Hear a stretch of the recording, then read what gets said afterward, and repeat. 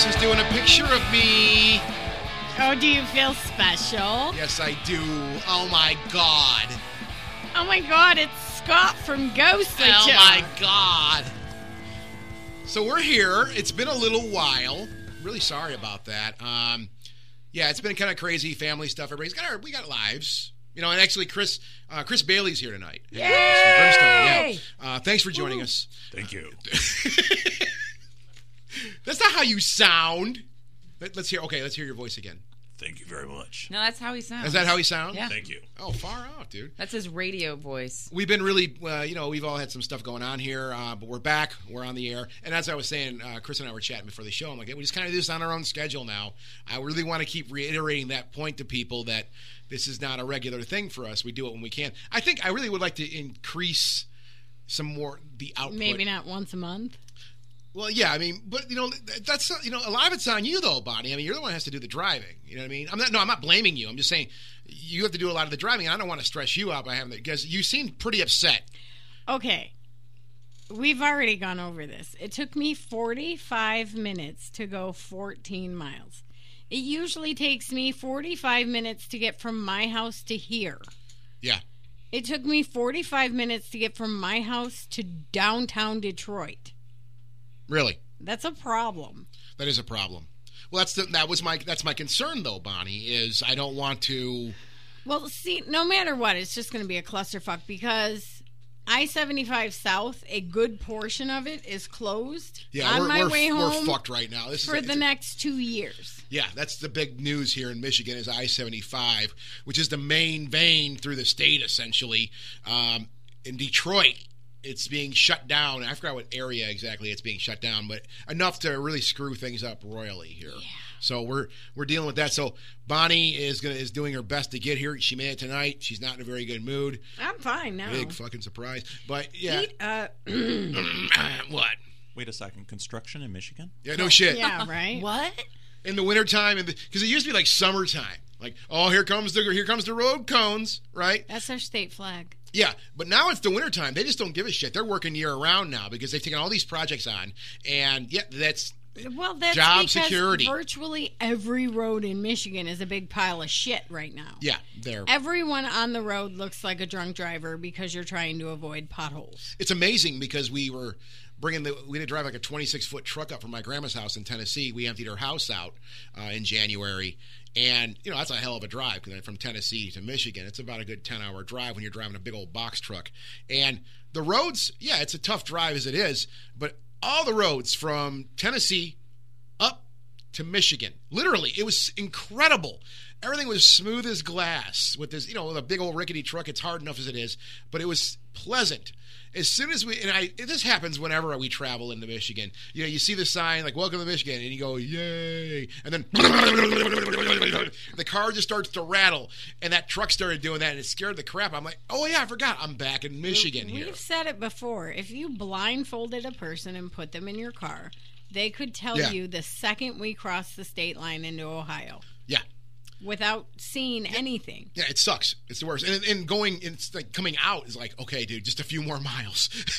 We'll be okay. But when you're here, you're just used to it, so you don't think about it. But then you hit Ohio, and you're like, oh, my God, this is what road feels like to drive on. Not, what is it, just craters, I guess? I don't know what the name is. Big, giant potholes. Big, giant potholes. So, yeah, Bonnie, I'm concerned about you. That's the whole point here. Mm. That's why we don't do shows as frequently as we should. However, if you're saying here live on the air, well, not live, we're recording. If you're saying here... He's trying to get me in some shit right now. I'm not getting you in no shit. I'm making you commit. I'm making you be a fucking adult, Bonnie. I don't like commitment. I played that game once, and I got divorced. Okay. But we're not asking to marry you. We're just asking you... That was a commitment.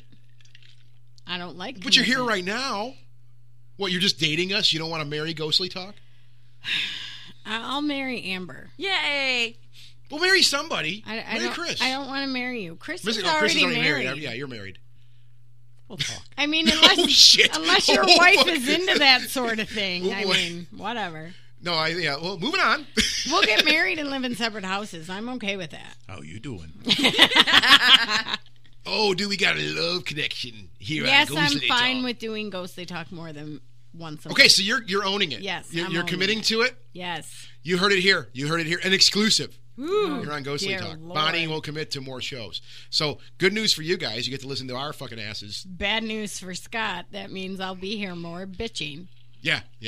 And she did. She came in here. We have pizza ready. We got drinks ready. We got everything ready to go for Pizza her. wasn't ready. He wasn't here yet. Well, okay, the guy showed up like 2 minutes after you walked to the front door. But it wasn't here.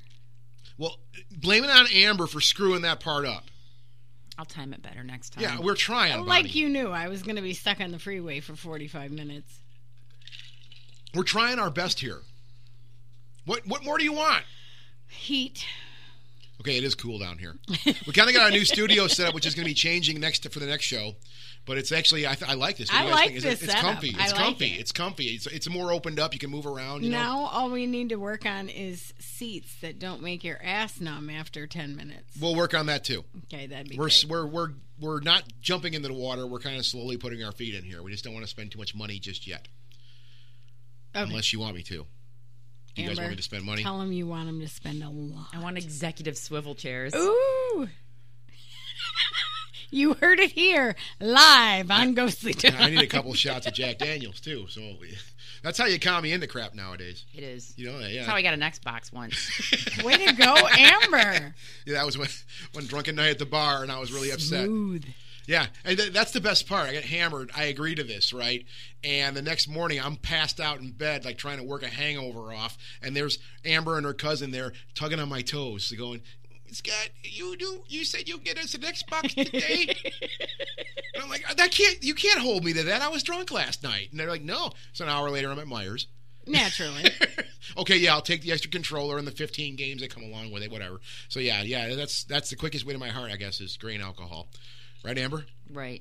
Moving along. I would have to say splitting your sternum, but we'll go with that. Wait, very nice. Waiting patiently over on the other side of the table here is Mr. Chris Bailey from the legendary. Where's the drops? I can't. You fail. I failed. Fail. We should have had like Amber awesome and I claps. did a celebratory drop, Yeah. though. Yeah. Well, here, how Chris is going to He's over clap there. for himself. about that? Thanks. We got Doug. We got a Doug laugh. It's too cold here in Michigan. There you go, right? Doug? Is that you? Doug? Who am I talking to? Chris, yeah, that's you. Thanks for joining us here. It's been a little while. You've come over. I mean, we've all, even since in the old days, obviously. And I love telling the story of Grim, because this is actually kind of a weird triangle we have here. Well, between the three of us, because the day I met you, Chris, was the day I met Amber. Mm-hmm. That was the same day. And I remember we were I think we all went to the hotel first. We had to all meet at the hotel in Grand Rapids. And the whole way there, I remember it was me and Will were driving there. And Doug, we were talking to him on the phone, and we're like, the Grimstone people. They're like this mythological group of people we've never seen before. We met all these other groups before that. And we're like, who are these people You were from Grimstone? Bigfoot. Yeah, no, they were like this really cool group. So we used to go to your website and check it out. And we're like, we just were like, who are these people? They're really into their shit, obviously. I mean that. I mean Bad that in a nice way. phrasing. He meant it in a good way. Yeah. I totally meant it in a good way, and we got to meet you that day, and it was like, oh my God, Chris, now, and that's all history. And of course, I didn't know that, but yeah, there's history with me and Chris. We go back to high school, actually. Yes. Which is my drunken, dumb brain forgot all about that until you brought a freaking yearbook over and said, hey, check it out, dude. Remember that? Oh. So that was a weird day. Like the three of us, we actually all met that day. And here we are sitting here again. And you were on the show back in the day, in the old days, too, Yes. which is always fun. And we really want to get you back. We've been trying to make this happen for a while, get you over here to hang out with us for a little while. And you got all kinds of stuff here today. He brought toys. Oh my God. I like Yeah. He's toys. got a goodie bag. Well, can I, you have... First off, I think we should tell listeners, What? because not everybody that listens to this show is from Michigan. Yeah, what? Tell us all about Grimstone, because Yeah, okay. you are the longest running You're OG. paranormal team in the state. Does that mean I'm the last man standing? Kinda. Okay. All right, well, there is not too There's many... been a lot of teams that have come and gone since, No, you've been around. When we started up, way back when the Earth's crust was cooling, there was like 6 groups in Michigan, and this strange guy known as John Tenney who did weird lectures. Yeah. And his website just scared me, so I stayed away from him. And, the big name on the block at the time was the Michigan Ghost Hunters Society. Yeah, I remember that. And After a couple years, they just threw up on their webpage that they saw everything they needed to see, and there was nothing more. Oh. Yeah. So, inspirational. Yeah. And we're done. We've seen all the ghosts and Bigfoots. We're done. Did it. Done it. Yeah. Done. But Which is ridiculous to me, got that the idea. black T-shirt. That cracks me up to hear something like that, because just a couple nights ago I met a friend to take care of something, and we just got into a conversation, just a random conversation, which of course went into all these other types of spider arms and stuff. And that's one of the things that kind of came up, is like, we were talking about the paranormal and studying not just ghosts but UFOs and all that stuff. And I'm like, there's always something I think you can learn about this stuff. I mean, it's all theory, we know that stuff, but as far as trying to learn science and trying to learn theory and understand like very real sciences, you can always learn something, and you can always, pick up a new idea, I think. Like, expand your mind somehow. Whether it's real or not doesn't matter, I don't think, right? It's just, I think there's ideas that you can still learn. So for someone to say like an idea like that, like, well, we're not doing this anymore because we don't, our reason is we've seen everything we need to see. We're cool. I mean, I guess I see the logic in that a little bit, where oh my God, that's my fault. That was trouble. you. Yeah, that's all me. But I guess if that's how you feel, I respect that. Like, well, I've seen everything I want to see. I'm done.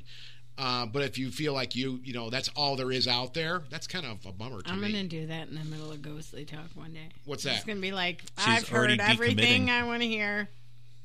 I got to go. Drop the mic. Sorry, Chris, I didn't mean to interrupt you. Anyway, you go back to was it 1998 or earlier? earlier. This is actually our 20th year. Wow. Oh, my God. Wow. And you haven't killed people yet? No comment. Yeah, he's come close. He's come close.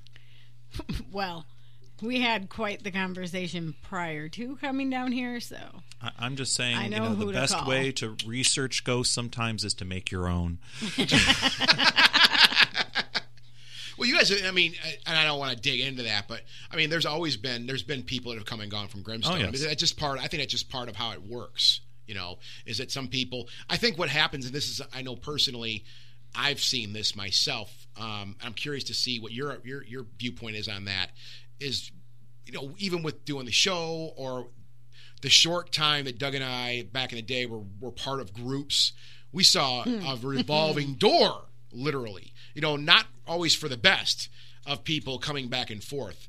I think a lot of it, to me, was not only, I think there's just some people are mentally, they're not there all the way. But I think some people get into this with the idea of, this is going to be so exciting, it's going to be so amazing, this is going to be just like the movies, and all. We can shit all over TV shows all we want, but I think then they get out there and get into the reality of it and get into the weeds, so to say.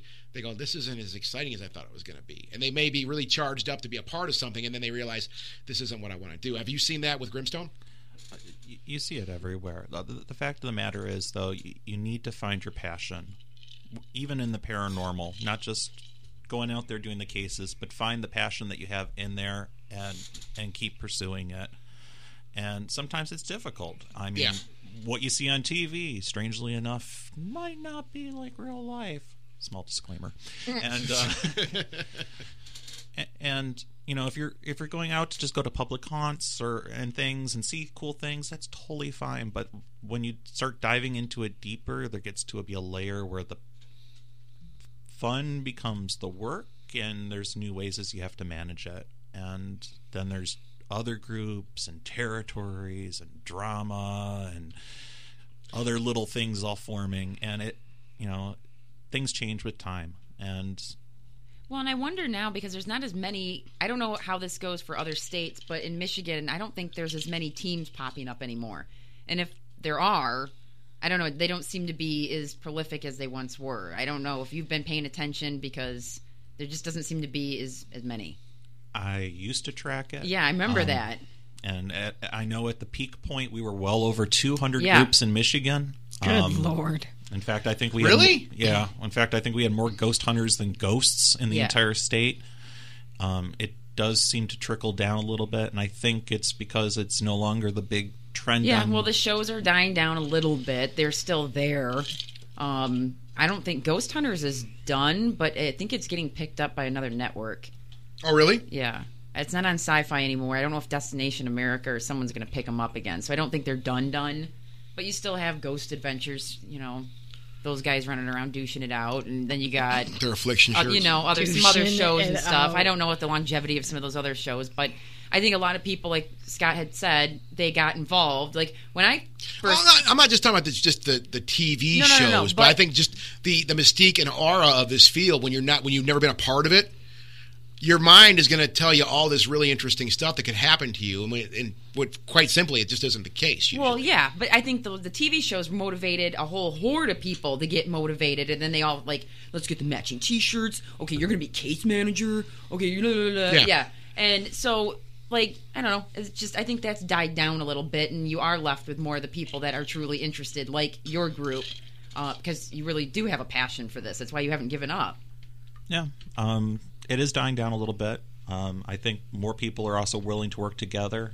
They realize that it doesn't have to be cliquey, that we're all kind of in it for the same general reason. Some have a little bit different. There's people that want to be para-celebrities. There's people that want to learn things. There's people that just want to experience cool stuff. But it's calming down. And I think it's a good time to be a paranormal investigator or a ghost hunter, because we did have that rush with the media, which opened up a lot of people's minds to consideration. Yeah. But now it's not so much that it's just hot trendy things, and we can talk about it a little bit more serious. Yeah, and that was when I got involved in this. The shows didn't exist yet. No, I just found a local ghost group and was like, "What? That's pretty cool. Like, I want to go into a cemetery at night. This could be interesting. What might I see?" And then you would tell people, "What the hell? I can always smell a graveyard." Just thought I'd throw that in there. Go ahead.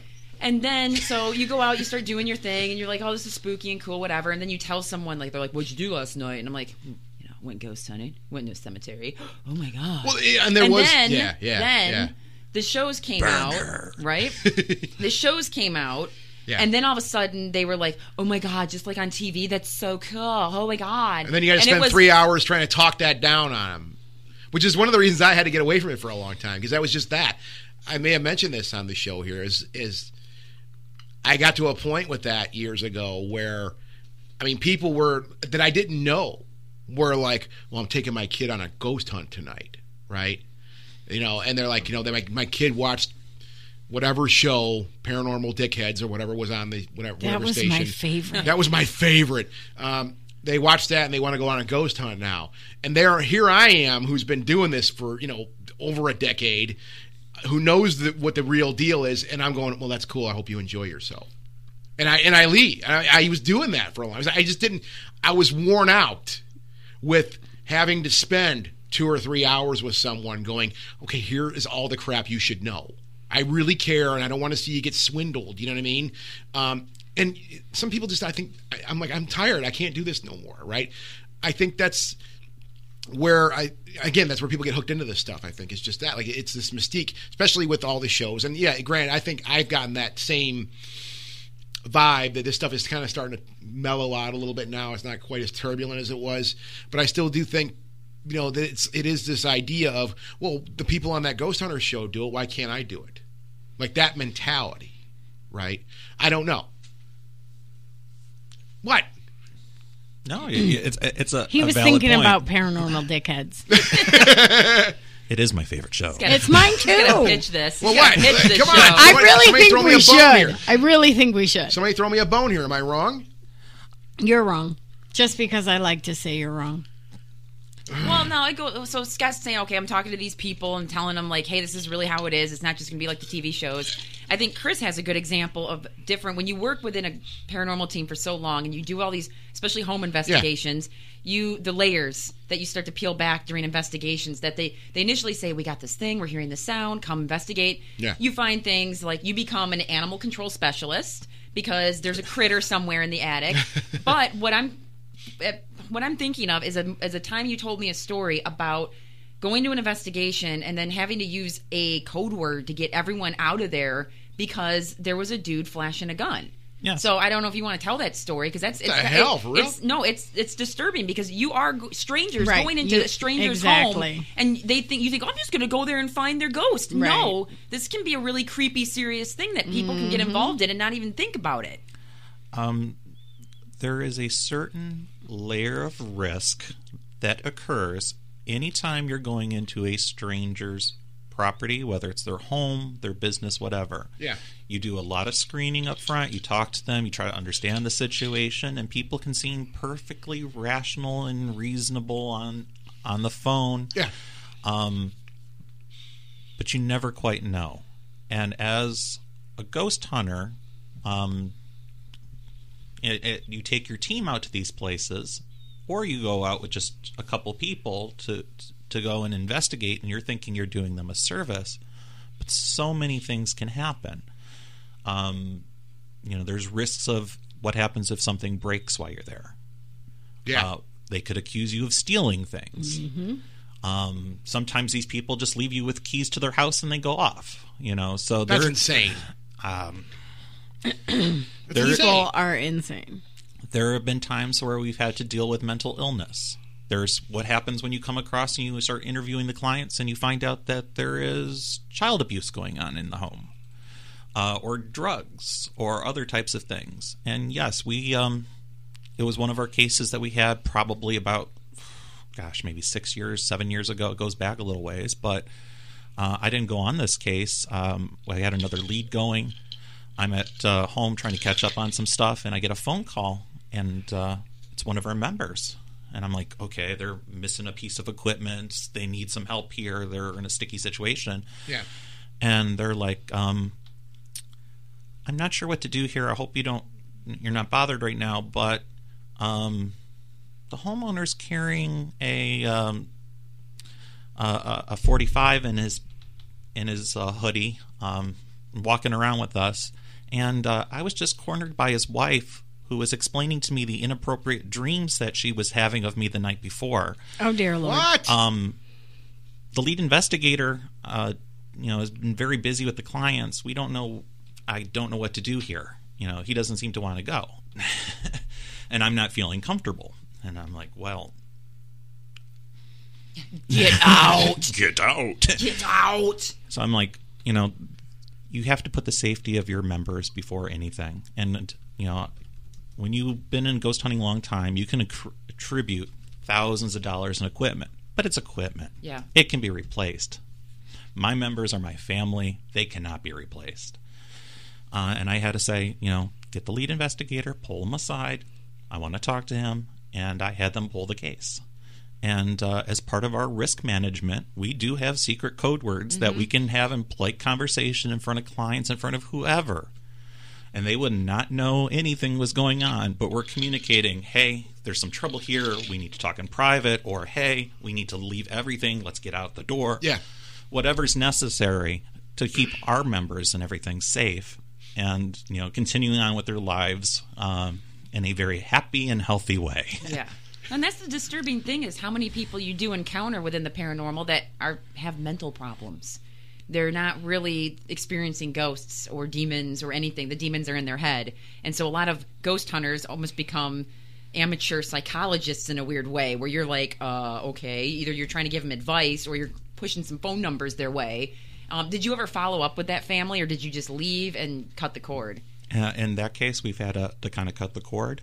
I think we're very fortunate with the group. We have a very well-rounded staff right now. We do have a psychologist that's on our group. Wow. We have a law enforcement officer. We know a lot of, like, a master electrician, project managers are in our group. That's why Chris is the best group. That's why Grimstone's the best. Yeah, keep thinking that. Yeah, it is. It is. It really is. He's my future husband. Back off, bitch. So, damn, Chris. There's just pulling some ass tonight, aren't you? Yeah. God damn. So, sorry. Derailed that shit, didn't I? Woo, yeah. Changing topics, Chris also mentioned that gadgets can't be replaced, but he can, because he can replace them easily because he can just print them. So one of the things that he pulled out of his We're bag sitting there of eating toys, pizza, and all this stuff starts flying out of this bag. Namely a gun. And what the hell, Chris? You're speaking of guns. Right? It's right? not a real gun. Right? It's a replica gun from the Suicide Squad. Yeah. But Chris makes a lot of his own equipment, which a lot of ghost hunters teams can't own up to. Like, they just go to eBay or they go wherever and they buy their own stuff. And you've developed your own EMF detectors,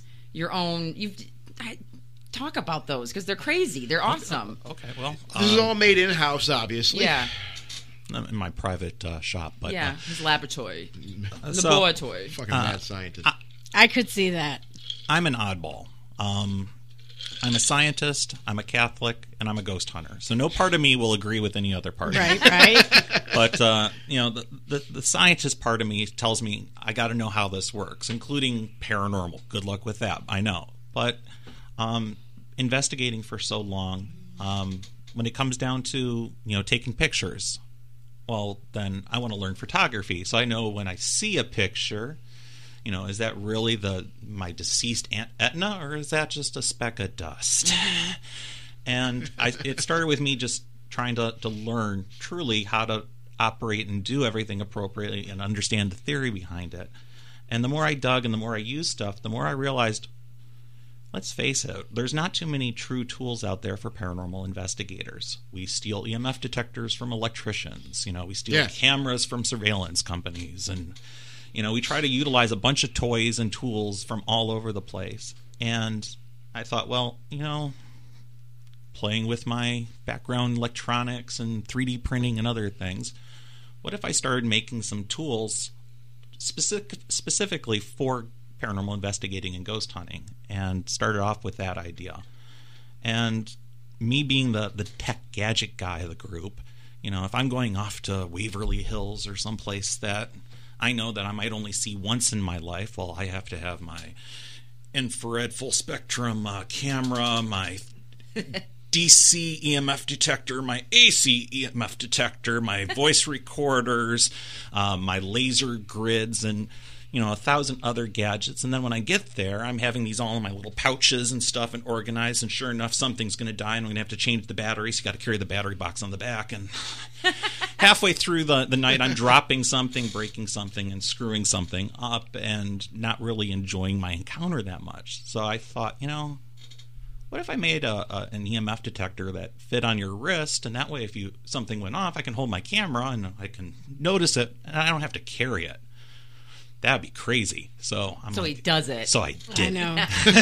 He's a madman. And started playing around that way, and I wanted to create things that made sense, at least as much sense as possible in the paranormal, that we can have better toys, better tools, and a better understanding. And that's where it really started to come from. And then since that time, as Scott mentioned, my gun. It's a nice gun you got. And what is it? What did you call it? The African death whistle. Oh yeah, there's the African death whistle. Yeah, over there, so too. we were all gifted African 3D printed death Be whistles. Which, jealous. Yeah, this thing just sounds horrible. If you get a good Chris, give get it a a good go. blow I on would it. don't do that in the mic. Not doing the mic. I don't want to blow out anything. Yeah, I You guess better, just you better go turn. from the Maybe you should side. go next door and run that thing. So What- I started printing African death whistles, which not African, Aztec death Oh, whistles. Aztec. So you That's gotta right. get the Wait, that sounds regions. worse. That sounds more ominous. Well, they actually used them to help transfer the spirits over to the other side Oh. during their ceremonies. That's what I felt when I blew on that. Okay. Yeah, you just thought it was Yeah. thought it was me, but I Yeah, know. yeah. But, and they also used them to when they're about to attack to Yeah. intimidate their opponents, because it pretty much sounds like a crying goat. Yeah, it sounds pretty horrible. So- Okay, so we're gonna all right, everyone's All gonna right, hear do this. it. I'll play my favorite Okay. song. That was louder than that. Whoa. I Oh my god. That just blew everyone's ears like it. I out. like it. There's your Aztec I'm gonna bring your death channel whistle. down. Why don't you try that one more time? Here, Okay. go ahead. Oh my god, it's still peaking. Yeah. Okay. I think they probably That's got all the right. idea. I like You it. get the idea. I like it. And You now can- I have one for I home. apologize about that. to You can everybody. buy my musical death whistles accompaniment on iTunes That's later. going to be my new orgasm sound. There you go. Or use that for the outro. I'll just music. have it in the bedroom, like What? instead of my O face. That's going to be my orgasm sound. Thanks, That Chris. sound? Oh, you do. Certainly. Wait, it's- wait, that would bring us up to another important Oh, part. 'cause Lord. Yeah. How did that Let's take change you to gears here real anything? quick. No, it's a good segue. So I like to prep for the shows. Scott doesn't. And so I said, hey, did you talk to Chris about anything that he maybe would want to bring up on the show? And I'm like, cut and paste and send me whatever he said. So here was one of the things that Scott mentioned. So, reptilians controlling us as a slave colony through Pornhub. Chris, can you comment? My reptilian overlords prevent me from commenting on that. Is that a thing? Is this a thing? Seriously. What? I'm busy. I'm on He's not Facebook. even- what do you he's want? not I'm even kidding. paying Seriously, attention. No, I'm totally paying attention. No, he was joking around. Why? Okay, No, you, Chris. you let's wrote that. No, Scott, you wrote that. I didn't write anything. I copied and I said we talked about this today, and you said, "Well, Chris," or was it yesterday or whatever? And you're like, "Well, what does Chris want to talk about? Did you do any prep at all?" I'm like, "No, I didn't do any prep at all." But Chris and I talked a couple days ago, and this is what he sent me. So I was copied this- and pasted. Chris, this literally, was one of your ideas? Yeah. Oh, so wait. So you fucked that all up, Amber. It was a joke. He was joking. No, I think this could be a real thing. Okay, well, let's talk about it then. Let's talk about it then.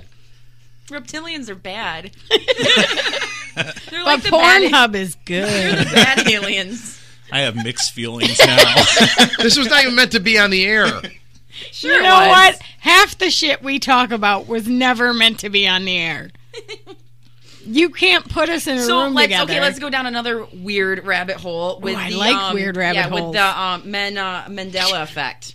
So does anyone ever heard of this? Yes. Okay, so have you ever looked it up and then sort of been blown away by you're like, oh, what? Oh my God! The Berenstein Bears. Yes. Mm-hmm. Yes. So for those of you who don't know, this Mandela effect has to do with, it started with Nelson Mandela, and they were like, everyone thought he died in jail, but he didn't. He died like in 2013. But people swear that there is video, TV footage, or news stories that they saw back in the day that Nelson had died in jail. And then there's a whole list of other stories where people claim, like the big one, Berenstein Bears or Berenstain Bears. I swear, we all said it like Berenstein Bears. We That's never what I said said when I was growing up, Berenstain. yeah. And so, but then I had to, I work in a library. I had to run when I read this and go grab the books and look. And I'm like, holy shit, it says Berenstain. It's too late. They changed them. Yeah, the parallel universe. So, and then the other one that tripped me up was that comedian Sinbad. Him I know where you're going. Him being in a movie where he was a genie. And I'm like, no, I remember that. Like, I swear to God, I remember he was a genie. And then everyone's like, no, you're getting confused with the Shaq movie, Kazam or whatever. And I'm like, no, I swear I remember that comedian was in a movie like that. And I had to Google it, and of course there was nothing, just the Mandela effect came up. But it's really kind of creepy. And then, like, Scott, I don't know, maybe this one. So when you hear the famous line from Hannibal Lecter, say, hello, Clarice. Yeah. He doesn't say He that. never said that. He never said that. He just says, good morning. He never said hello. Well, it's a lot like the whole phenomena also of I am your father. Yeah. He so never that was- really said No. that. He Darth Vader doesn't- never said no, that. he just says, no, I am your father. Yeah, he never said I. But everyone Luke, says I, Luke. I am your father, And we all believe it. It's the same. Yeah, it's the same anomaly. Yeah, I guess. I mean, I never thought about Silence of the Lambs that much, but that is true. He never says hello, Clarice. Right? In the opening scene. Don't ever do that again. by the way. That's how Anthony Hopkins plays it. No, Hello, Clarice. that was horrible. Don't do it Well, again. then let's hear your fucking line, Bonnie. Eat a bag of dicks. No, let's hear That's what you my guys say. fucking You think you line. can do it better, Dick? Moving on. Head. Dickhead. Head. Dick. Ghost hunting. Dude, dickhead. why are we doing this? No, you're right. I I think never. it's going to be like 7 degrees of Kevin Bacon somehow. I don't. Yeah, you're Where's right. this going? Okay, so yeah, where did that even come from? I was going from my prep notes of different ideas that Chris offered to talk about. Yeah, so there. And that was she on the prepped. list. You Because I didn't. prepped. You didn't.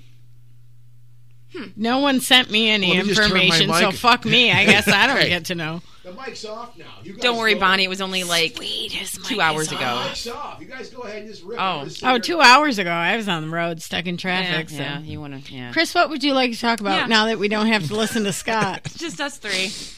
Fuck you.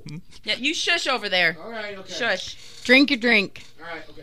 Okay, so some of the other prep notes I had. Okay. So one of the things that Chris, when we were going back to talking about paranormal teams, is this whole idea of paranormal unity. Do you agree or disagree with that concept?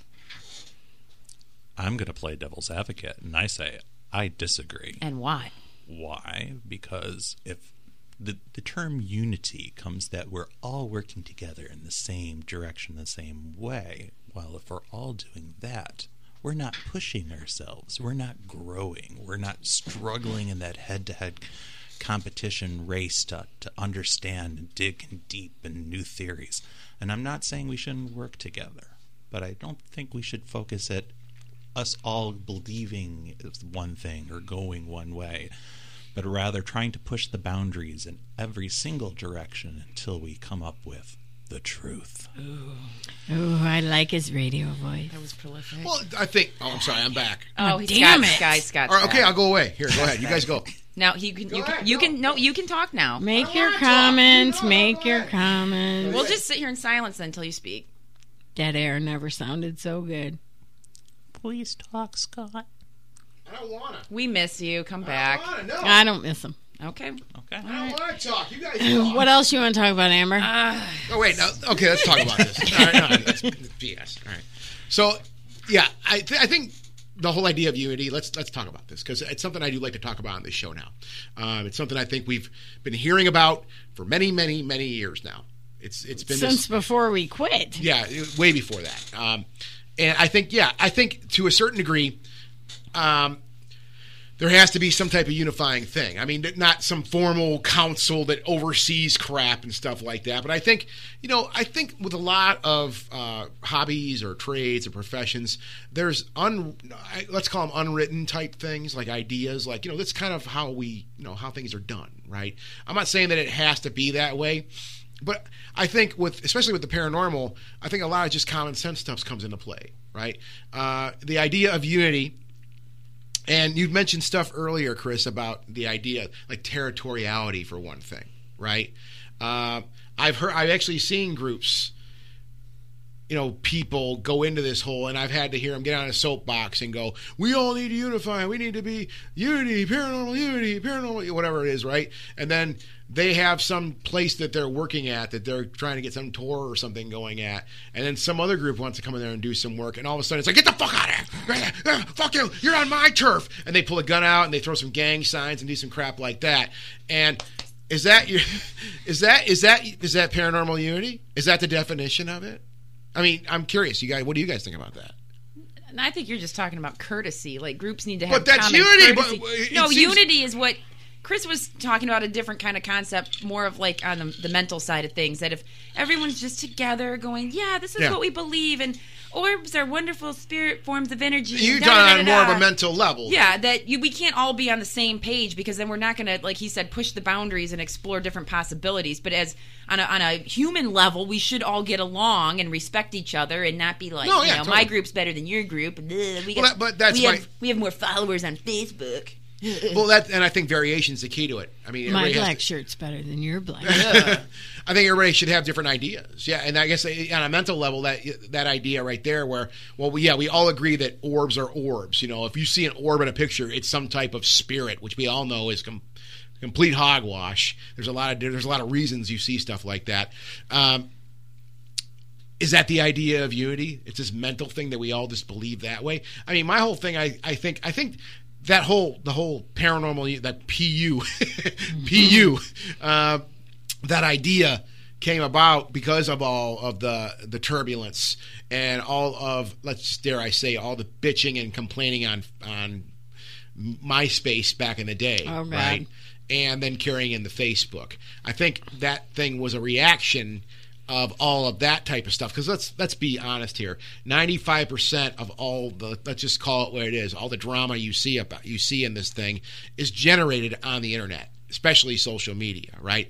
That's a breeding ground for it. We know the reasons why it's a breeding ground for it. So it's all homegrown, generated on social media, right? So I think the whole paranormal paranormal unity thing was a reaction to that stuff, where we need to unify, we need to do all this. Or I think it's just some person's way to sell more T-shirts, I guess. It could just be simply that. I don't know. I just think, different ideas are what drives this field. That's the most important thing to me, I think. And what's wrong with getting a different idea from someone else, right? Mm-hmm. I do understand some people. We've seen this in academia since the beginning of time, right? Or since time immemorial, where you'll have a person who has a theory. They've written books upon books upon books on this theory, right? They take that out there. They're out there in the field, and then someone comes with a different idea that challenges that idea, right? And all hell breaks loose. Now it's a pissing contest, right? And the same thing I think has happened with paranormal groups too, where they have ideas or they have things in place, and somebody might challenge that. Sump pump, guys. We are in a house. Wow, I wondered what that was. This is not a plush studio. There is a sump pump about 20 feet away from us. So I didn't even acknowledge it. Yeah. Way to go, guys. I like that sound better than your rambling, so I was just like, oh. What rambling are you talking about? No, wait a minute now. Seriously, what rambling is that? Shh, I'm listening to Sub Pop. Oh my God, I'm turning the fucking mic off. You guys go. It's all you. Anyway, so Christopher, now that we got Scott turning the mic off again in a fit.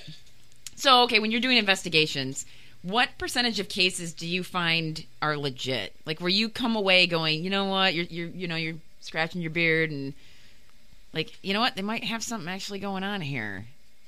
Well, every case is legitimate. Every person who contacts us feels that they have a real problem. Now, what portion of those is legitimate paranormal is something different. Yeah. And as you can tell from all the paranormal shows, every case that happens is paranormal. Yeah. Going back seriously, though, here a little bit, what we find oftentimes when we go into a home, these people do have real issues, but most times than not, it might have been something that was a little bit paranormal to begin with, and then they become sensitized, and suddenly every crack, creak, moan, groan is something else now that's paranormal. Not the house settling, not the sump pump going, other things. And some things are just simply misconstrued as paranormal, like the squirrels in the attic. Mm-hmm. And we were on a case last year, for example, that this woman contacted us. She was out of her mind worried. She had been working with another paranormal group for quite some time, and over the time they found out that there was a demon in their house. Of course. It went from residual haunting, intelligent spirit, demon. Next step, I guess. That's Natural progression. Yeah. Mm-hmm. Yeah. And she was in the process of now wanting to move and found a new place, and she was under the impression that if she tries to leave, that this thing could follow, or it could attach itself to one of her family members' ashes and torment this person in the afterlife for all eternity. And she couldn't get any more help from this one group, and she was leaving in 2 weeks, and she wanted some help. So we were really concerned, and we had to set up her expectations there. It's like, we don't know anything really about this other group. We don't know really anything about your case, your history. You're giving us 2 weeks here to try to find a solution for you, and we'll do it the absolute best that we can. But, if it's something high level, like you're saying, you're asking a lot of us. But we'll pull out all the stops because we understand your situation. Just bear with us. This takes generally longer than 2 weeks. So we set up some time, skipping through a lot of the process and just setting up something right away for that week. And we get out there and we listen to the homeowners, we listen to the clients, we start going through doing our investigation processes. And we start realizing things aren't exactly adding up to demonic. For example, at night, the bedroom, there's this little side door to the attic area that claws and bangs and things pound up against it. Of course. And this is where where the demon supposedly rests and resides and comes out at night. Natural. Yeah. Mm-hmm. Well, me being the I have a demon attic. Yeah. The happy-go-lucky ghost hunter. Oh, this is where the demon is. Well, let me get my trusty flashlight or phone and just crawl into the attic and see what's going on. And at first, you go in and didn't see much. And then I got in a little further, and I noticed that things were bunched up in this area. And lo and behold, I found the demonic nest. What? And there was blue jay eggs in it. Oh, and those are mean birds. Yeah. Yeah. So what was going on was that there was a hole somewhere in their attic area. These birds were coming in, nesting at night. They're getting a little rowdy, and they're flying around, and they're banging into the walls, and of course the attic little side door. And this was part of the demonic activity. And as we're going through and looking into things, we're starting checking off one by one. And we actually ended up finding an electrical problem that was in the home, too, that possibly would have caused a fire to start. So we ended up hooking her up with a master electrician, one of our older people in the group, and that used to be in the group. And sure enough, she got the problem resolved, and they moved on, and we followed up, and she's living a happy life. And she never moved out of that house? No, they ended up they were already sold. They were going out, but nothing followed her. The Blue Jays stayed put. Nothing attached to the ashes. As far as we know. When you talked to her about this, right, you reported your findings, obviously, to her and said, look, we found what the demon was. The demon, right? You reported this to her. What was her reaction? I'm just curious. Did she just accept it? Actually, she was very open to what we had to say. She was she was very relieved. But there comes a time when you have to understand too that certain clients, they'll get something in their impression what's going on, and if you find evidence contrary, it can be more of a battle that way than That's any where I was demonic going forces. With it. But in this case, she was just relieved because she was scared to death that this thing was going to be traveling with her into the new home and that her family would continue to be tormented. And if she wasn't, then her family that passed on would be. So, well, and that's where all this wave of ghost hunters and these people that have been doing this, since the popularity skyrocketed, are going in and being extremely, what's the word I'm trying to think of?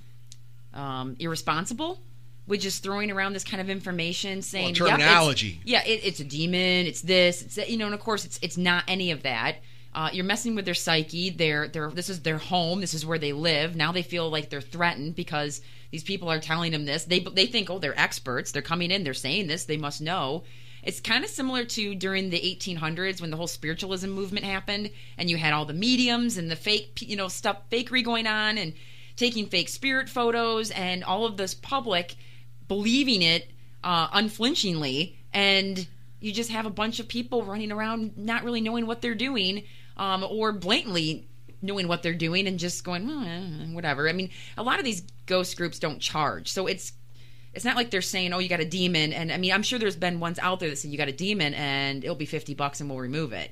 I'm sure that's happened to people. Yeah, I know. I'd almost guarantee it's happened. And someone's paid it. Which then, that brings me to, so you're a practicing Catholic. What's your opinion on exorcism? Because Catholic Church practices Good that. question. Have you ever brought an exorcist in, or do you guys work with one? We do have certain connections, and not just the Catholic faith, but other faiths as well, of people that do cleansing works and things, because we try to work with the homeowners' belief systems on how to handle situations, because so much of the paranormal is related to religion and belief, at least to us on a personal level.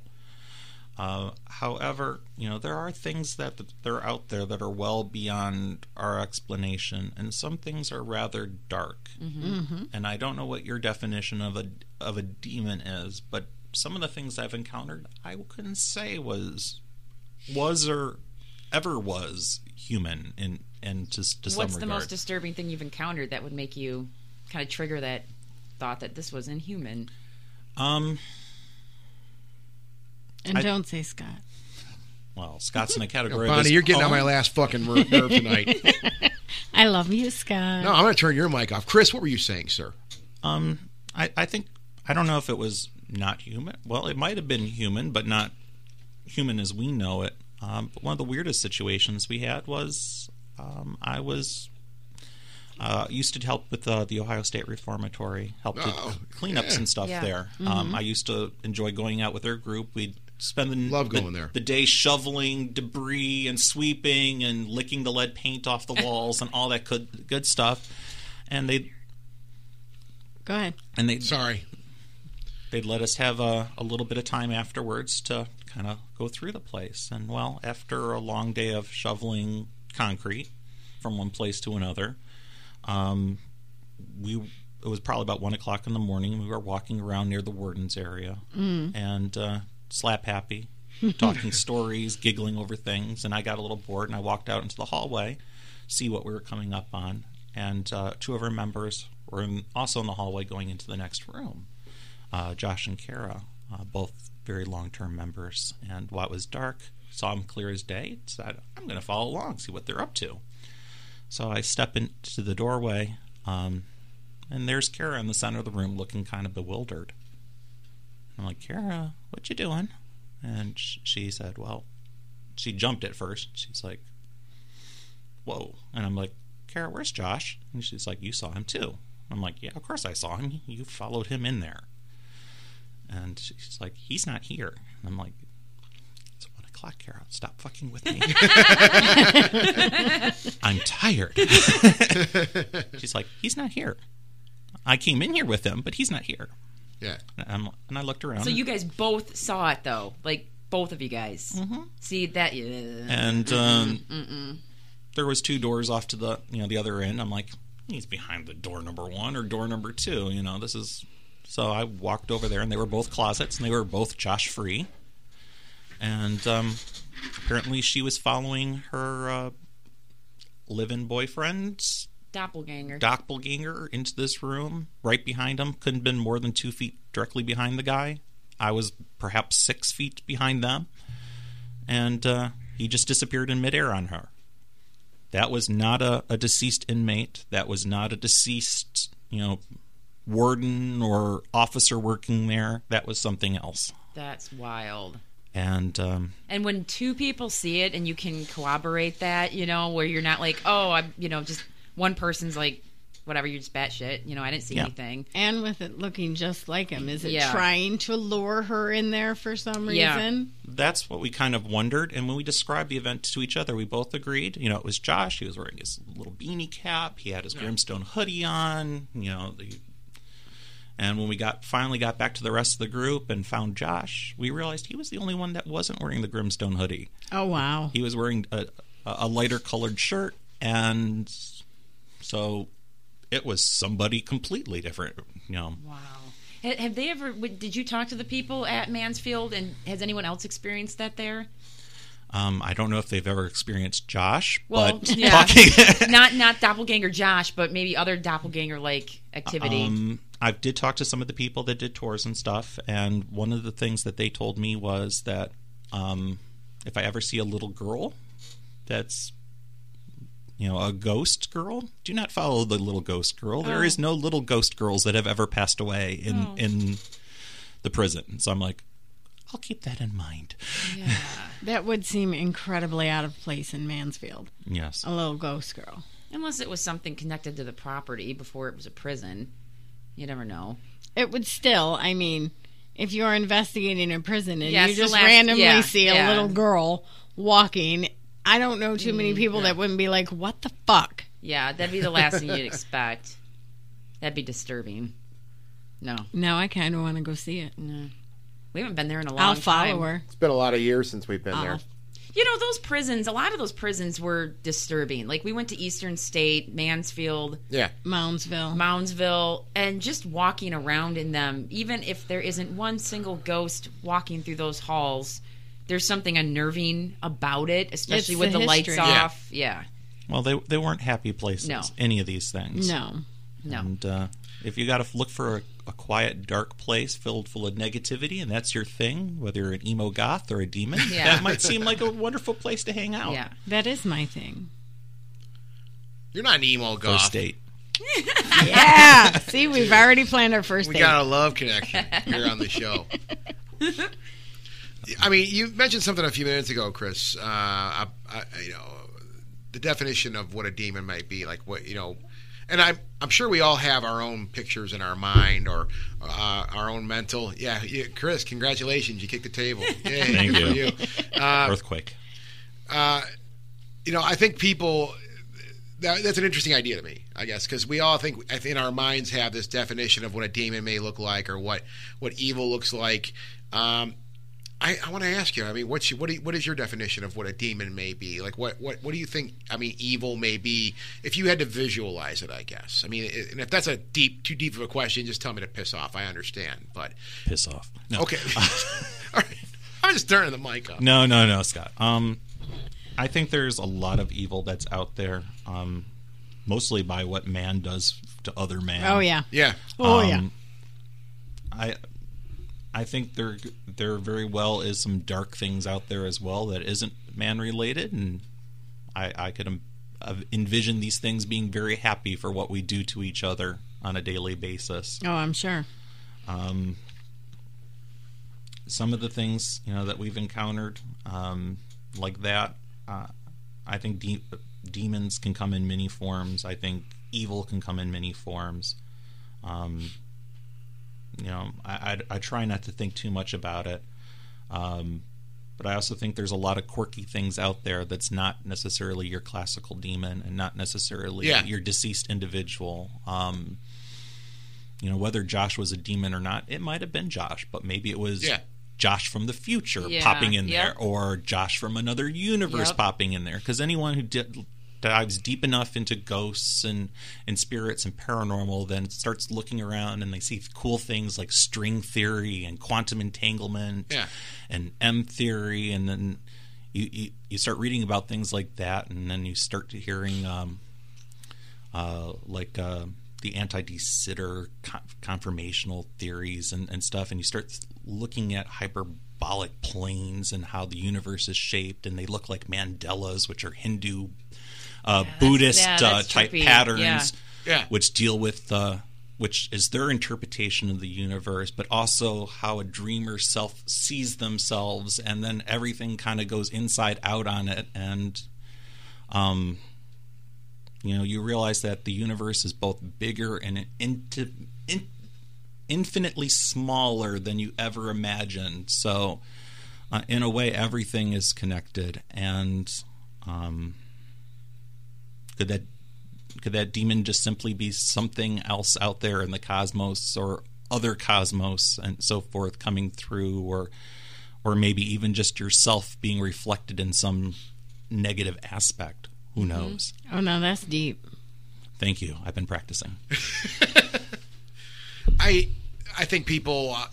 One of the problems I think we have in the field is just that, and I mean, we talked about it came up a few minutes ago, was this idea that I think the term demon, especially, is one even now that's thrown around very haphazardly. Yes, I think very much so.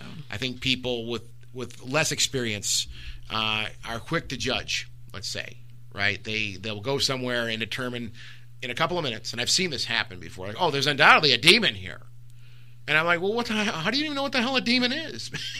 Well, it's not even necessarily people with less experience, because there was a show for quite a while there that had a demon almost every episode. That's pure sensationalism, though.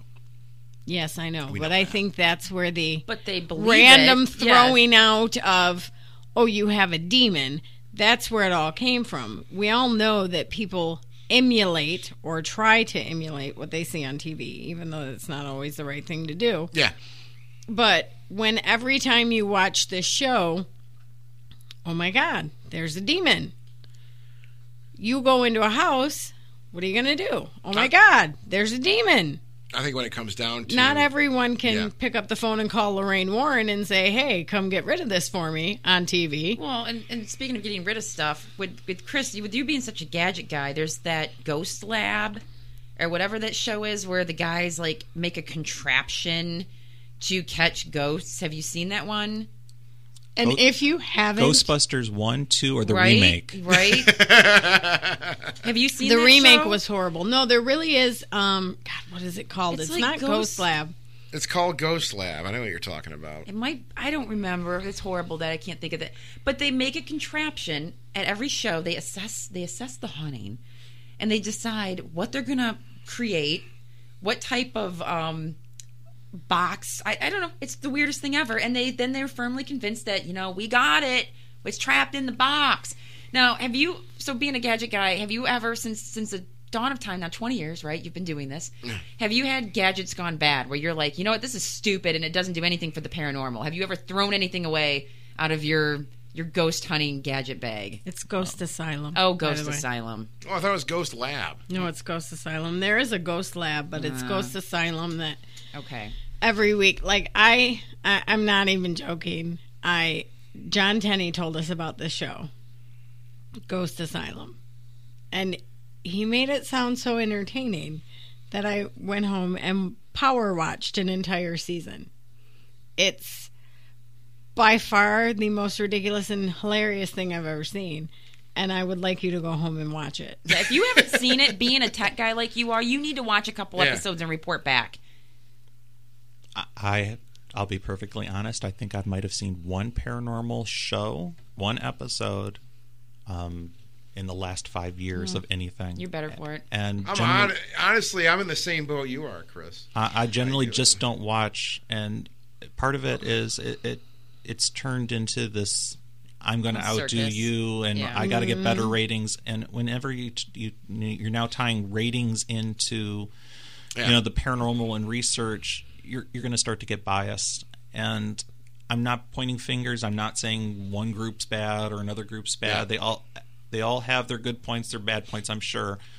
But I think we have to maybe if instead of unifying around paranormal unity, we should unify around paranormal discovery or some other area, because when we start, I think time and time again we start sacrificing truth for sensationalism, as I mentioned to Scott. Oh God, yeah. And oftentimes methodology for belief, and people start thinking that these certain things are real or not real, or this is how it should be done or how it needs to be done, and giving people the false impression of either security or not being secure or being in a dangerous situation. And it really does a disservice at that point then to the paranormal community as a whole. And so when I watch a show, it tends to be for entertainment purposes only. Mm-hmm.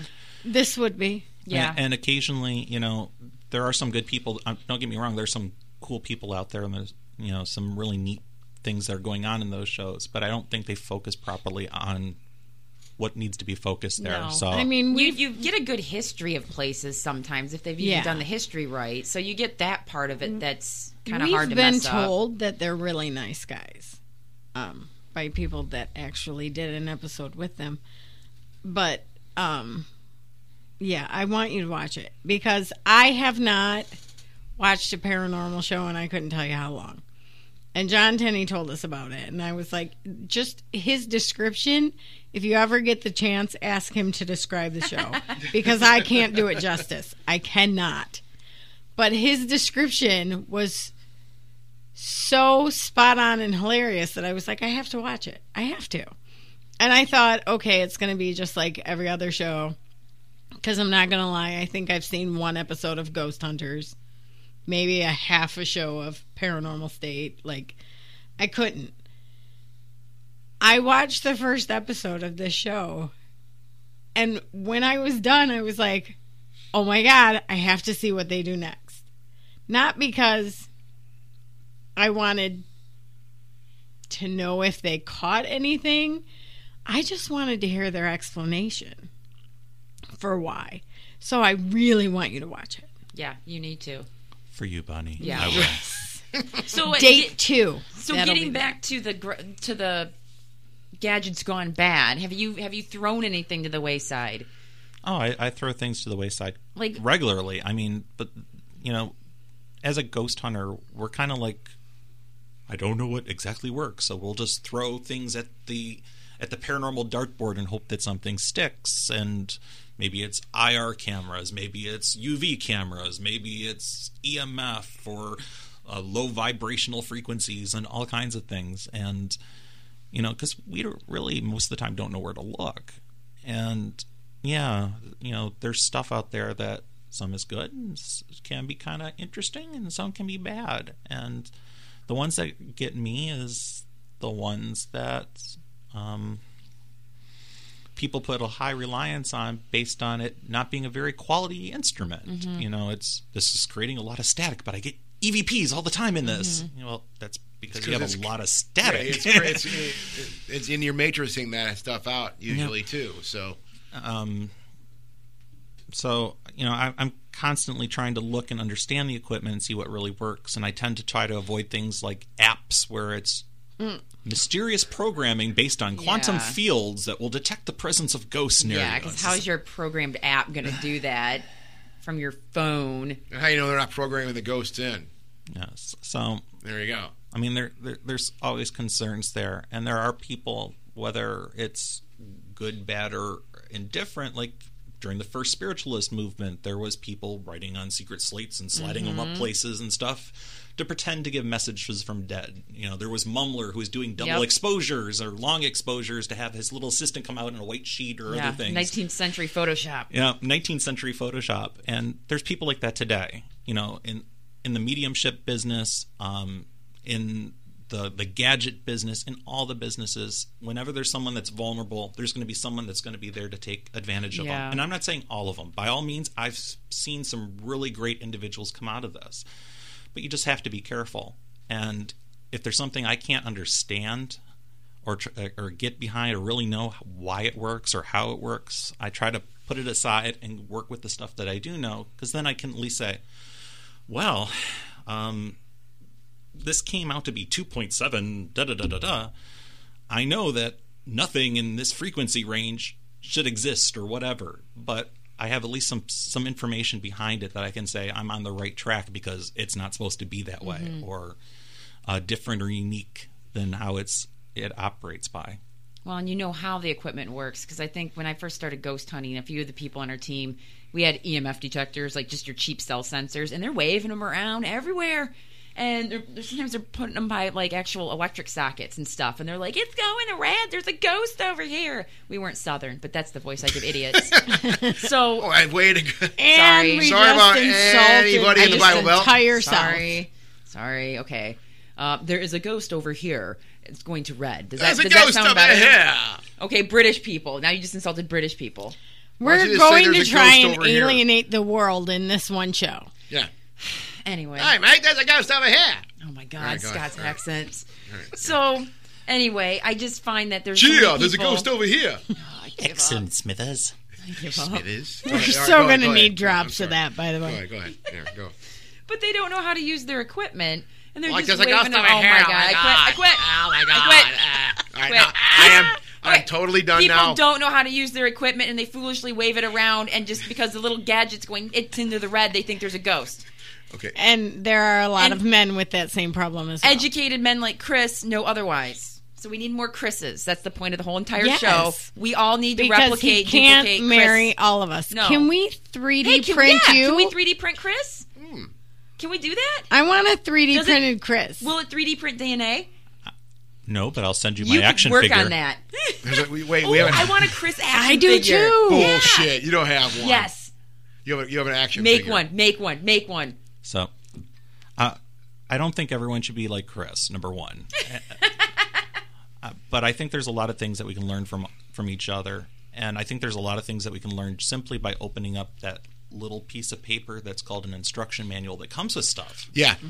And taking the time to do some reading and learning and growing and understanding the stuff on how it's intended to be used, and then applying it to the paranormal world. Because if we don't know how it operates in the normal world, then Lord help us when we try to take it into places where things don't behave as they really should.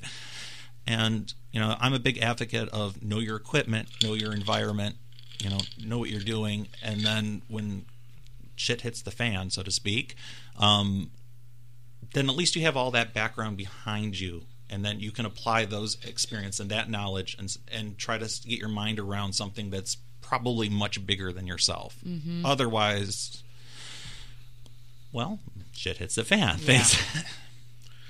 There is something to be said about that, and any technical field, you know, when you're buying gadgets or you're using gadgets and whatnot, I see this all the time from people just with musical equipment. People just buy stuff and rack it up and go nuts, right? I'm like, okay, this is powerful stuff, and I can blow it up if I don't use it correctly, and I've seen it happen over and over again with people, and I always get made fun of for that stuff nowadays, really. And I've been doing it for years, right? But people will be like, I'll actually have a manual for something that I'm like, well, I'm reading through. They're like, what are you looking at the manual? Just turn it on. I'm like, yeah, this is like $1,000 piece of equipment. I want to make sure I know how to use it. I mean, it's not just turn it on and go. And I think and that goes exactly with a lot of. I mean, I think it's even more crucial when you're studying the paranormal and you're trying to use gadgets for that. Because if you don't know what you're looking at, you don't know what the data you're getting. If you don't know how to turn the data into information, right? Here's the numbers, and you don't understand that. Well, what's it worth? What's the point of even using something like that if you don't know how it operates? You know what I'm saying?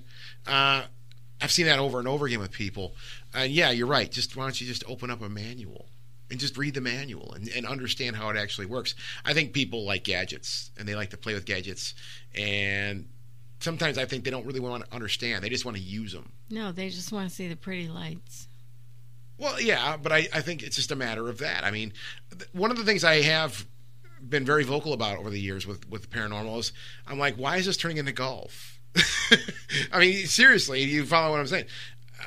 It seems like we go to conventions back in the day, and there would be booths set up with, and I think it's totally cool, don't get me wrong, but it's people literally saying, well, you'll get results with this.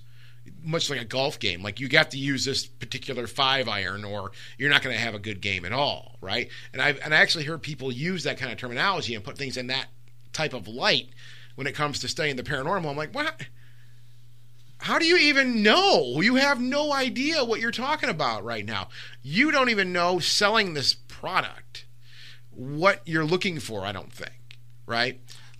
Absolutely, unless you're using the Orb 1 data logging trigger object by Grimstone Technology. No, but I'm not pointing the finger at you, Chris. Obviously. Oh, I know, but no, absolutely. It's been proven just in the short time you've been on here that you understand how these machines work, right? But I have seen people use these gadgets that, and like you said, they have not read the instructions. They just go out haphazardly and wait for the blinking light to come on and think, well, that's a ghost. And I mean, we both know it is not nearly in a million years that simple. That's why I don't like using gadgets myself. I think they're very interesting, but I've over the years with my approach to the rare time we get to go out and do something now, I simply bring a camera and a flashlight and maybe my handheld recorder. And those are my tools. I'm not shooting down anybody out there, or you, Chris, also. No. I'm not shooting down the use of gadgets. But I've come to accept and love and learn the fact that if there's going to be something that happens, I just want to experience it and see it with my own eyes and digest it with my own gray matter, right? The gray matter is the best tool that you can have. Yeah. Being able to, observe, being able to focus there. Your brain is your most powerful tool, hands down, in an investigation. That, is allowing you to absorb everything with your senses, but also all the experiences that you have, and being able to put this into some type of logical order. Gadgets can be okay for auxiliary stuff, because the fact of the matter is our minds are fallible. Mm-hmm. We don't always remember things the way they truly happen, and our point of view is not always the correct point of view. Yeah. So it's nice to have something subjective that can give you some answers, but if you don't know what that or something objective to give you some feedback and confirmation, it's used as a tool. Then it's a tool. It's a tool. Yeah. But you need to understand how to operate the tool. Thank you. Yeah, that's the issue there. Going on what I said this when you got here earlier. I'm like, I'm getting lazy in my old age, Chris. I'm getting lazy, and that's why I think just gotten to that point where, no, I shouldn't put it all on that. I just got to a point with studying this stuff and going out and seeing if there's anything out there that if something's going to happen, I'm just going to see it. I'm not going to. I mean, again, I'm not shitting on this idea at all. If I see something, I'm going to see it with my own eyes. I'm not going to have any evidence to back it up, but it's going to be mine. Mm-hmm. And that's all I care about now, right? However, given that, I think it's very important for the scientific end, the technology end, to keep working on things like you're doing, right? Because there are groups of people like that, with people like yourself, that do want to back it up with some evidence, which is very important. There's just the hippies like me that's just like, yeah, man, I just want to see something, man. right? Well, people go into this for different reasons, Scott, and your reason's just as good as anyone others. Yeah. But when we're dealing with like clients and things that are looking for evidence and proof, then it's hard for me just to go, well, I saw that thing and it was really scary. Right. Yeah. And they'll You can't, you can do you that, can't, absolutely. But to be able to give them some type of additional validation is helpful. And again, it just goes to what you're looking for. If you want to go out and see, like you talk to MPI and the USS Edson and have your own personal encounters there and go on it, absolutely. Mm-hmm. Go there, sit there quietly, listen, observe, experience things. You can have so many encounters and so many life things that just leave you, kind of wondering, wow, the universe is so much bigger and greater and more awesome than I even imagined. Just spending a night on a quiet ship, or the one that bangs louder than the table when you kick it here.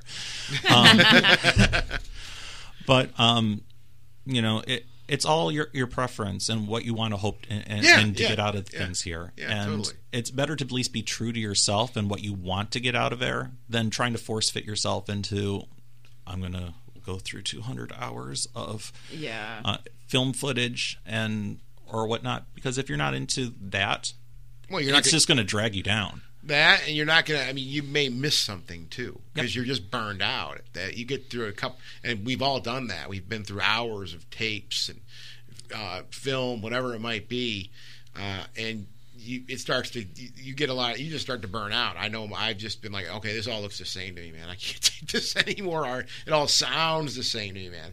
I can't take this anymore. The paranormal rabbit hole is infinitely deep, and there is so many side branches along the way that if you're going to go down every single angle as far as each one goes, you are going to get burnt out because you're human. You're an individual here. Yeah. Well, maybe not you, Scott. You're up there in the demigod, I know, type region. I wish somebody would thank you for acknowledging that, because you're the only person that has. And he's the only one that will. So you got one. But anyhow, I'm just a man, Chris. I'm just a man. Yes, and we can only explore so far before you do get burnt out. Yeah, that's right. It's true. And I know that I did burn out myself, and that's why I'm like, I'm just going to do this for me. I just want to go for me and see what happens, and I find it more fulfilling now. But again, that's just my side of the thing. I just want to see. I throw both those sides out. Someday, I would like to maybe sit down and get more into the gadget side of it again. Because at one time I was all about it. We were messing around with all kinds of things. We were going to flea markets and buying old beat up radios and trying to generate tones and do all kinds of crazy stuff. We also had stuff sent to us. Yeah, we had a lot of neat things sent to us by people that just built stuff. I remember your beryllium microphone, and let me tell Still you, have it. Still have it. It's on the other side of this wall. Still jealous. Just saying. Still have it on the other side of this wall. We got that one of our weirder EVPs with that thing. We did? Yeah, from Second Impression. We did, I'm not yeah. happy. I'm not Yeah, happy. we did get that. Yeah, we still have that. Yeah. Yeah, that's a very interesting one. So the tech stuff, especially the homegrown stuff like you're doing, right, where you're just building this with your own knowledge and your own time and your own dime, so to say, right? Yeah. That's what really fascinates me is, this is stuff that's being built from the ground up. And I encourage people to do that. Everybody should be out there trying that. And that drives the idea, what we said before, of different ideas. Everybody should be trying their own things out there. Absolutely. Super important. And not just grappling on to the Radio Shack hack or whatever it was. That's pretty old hat now. The Radio Shack hack's that's got to be like a 10-year-old idea now, isn't it? Well, Radio Shack's not even around, so yeah. Are they out of business now completely? Yeah. Are they totally tanked, huh? God, what an era, the end of an era. Because we were just talking about that the other night. Like, there's my little thing over here that's got 3 gazillion different, like, converters and adapters, and, like, people are blown away. Like, oh, my God, you got, like, an adapter for everything. I'm like, well, we did this show for so many years, and we just kind of collected this stuff and bought it over the years to make stuff work. And Radio Shack, if you're anybody out there, old school Radio Shack back in the day, not in the last 10 years, that was the place to go to when you needed a gadget. When you were trying to build a gadget, you were trying to do something, you were at Radio Shack. And it seemed at one time that place, and this ties right in with what we were talking about, that seemed to be the place, like they actually had knowledgeable people there, like that understood electricity. They understood things like that, and they could tell you what you needed to make something. In the last 10 years, I think it's been like basically cell phones. They're just trying to sell there. That's all I ever saw there. And so they are totally out of business now, huh? I believe so. God, what a bummer, dude. That totally just cooks me out. There was something comforting with the fact that you could go to your corner store and get a 220 ohm resistor anytime you wanted to. Yeah. And that for the people, the gadget people, that was the only place. I'm sure there was some mom and pop shops around that did the same sort of thing, but Radio Shacks were all over the place at one time. You could get to one usually within a couple of minutes, especially in this area where we're at. It was great, and that's where we lived at starting this show up back in the day. We were there every single weekend trying to figure out ways to do things, and they were helping us out. So it's kind of a sad thing. Sorry, we were in the weeds there with that thing, but kind of bums me out to hear that thing go. So yeah, why am I getting looked at now again? I was just staring at you. I'm getting the goofy look now. Did I go off? I was just staring at you. Am I rambling? He is sensitive She tonight. was admiring your beauty. Your demigodness. My demigodness? Yeah. She was Is that admiring a your word? naked No. face. Is that a word? No. Demigodness? No. I made it up. And there we go, in another world. Well, come on. You're the ones prepared. What's the next question for Chris? We're going to grill. Well, I thought we were just doing the grill session on Chris tonight. That's all I got. Well, that's all you got? Yeah.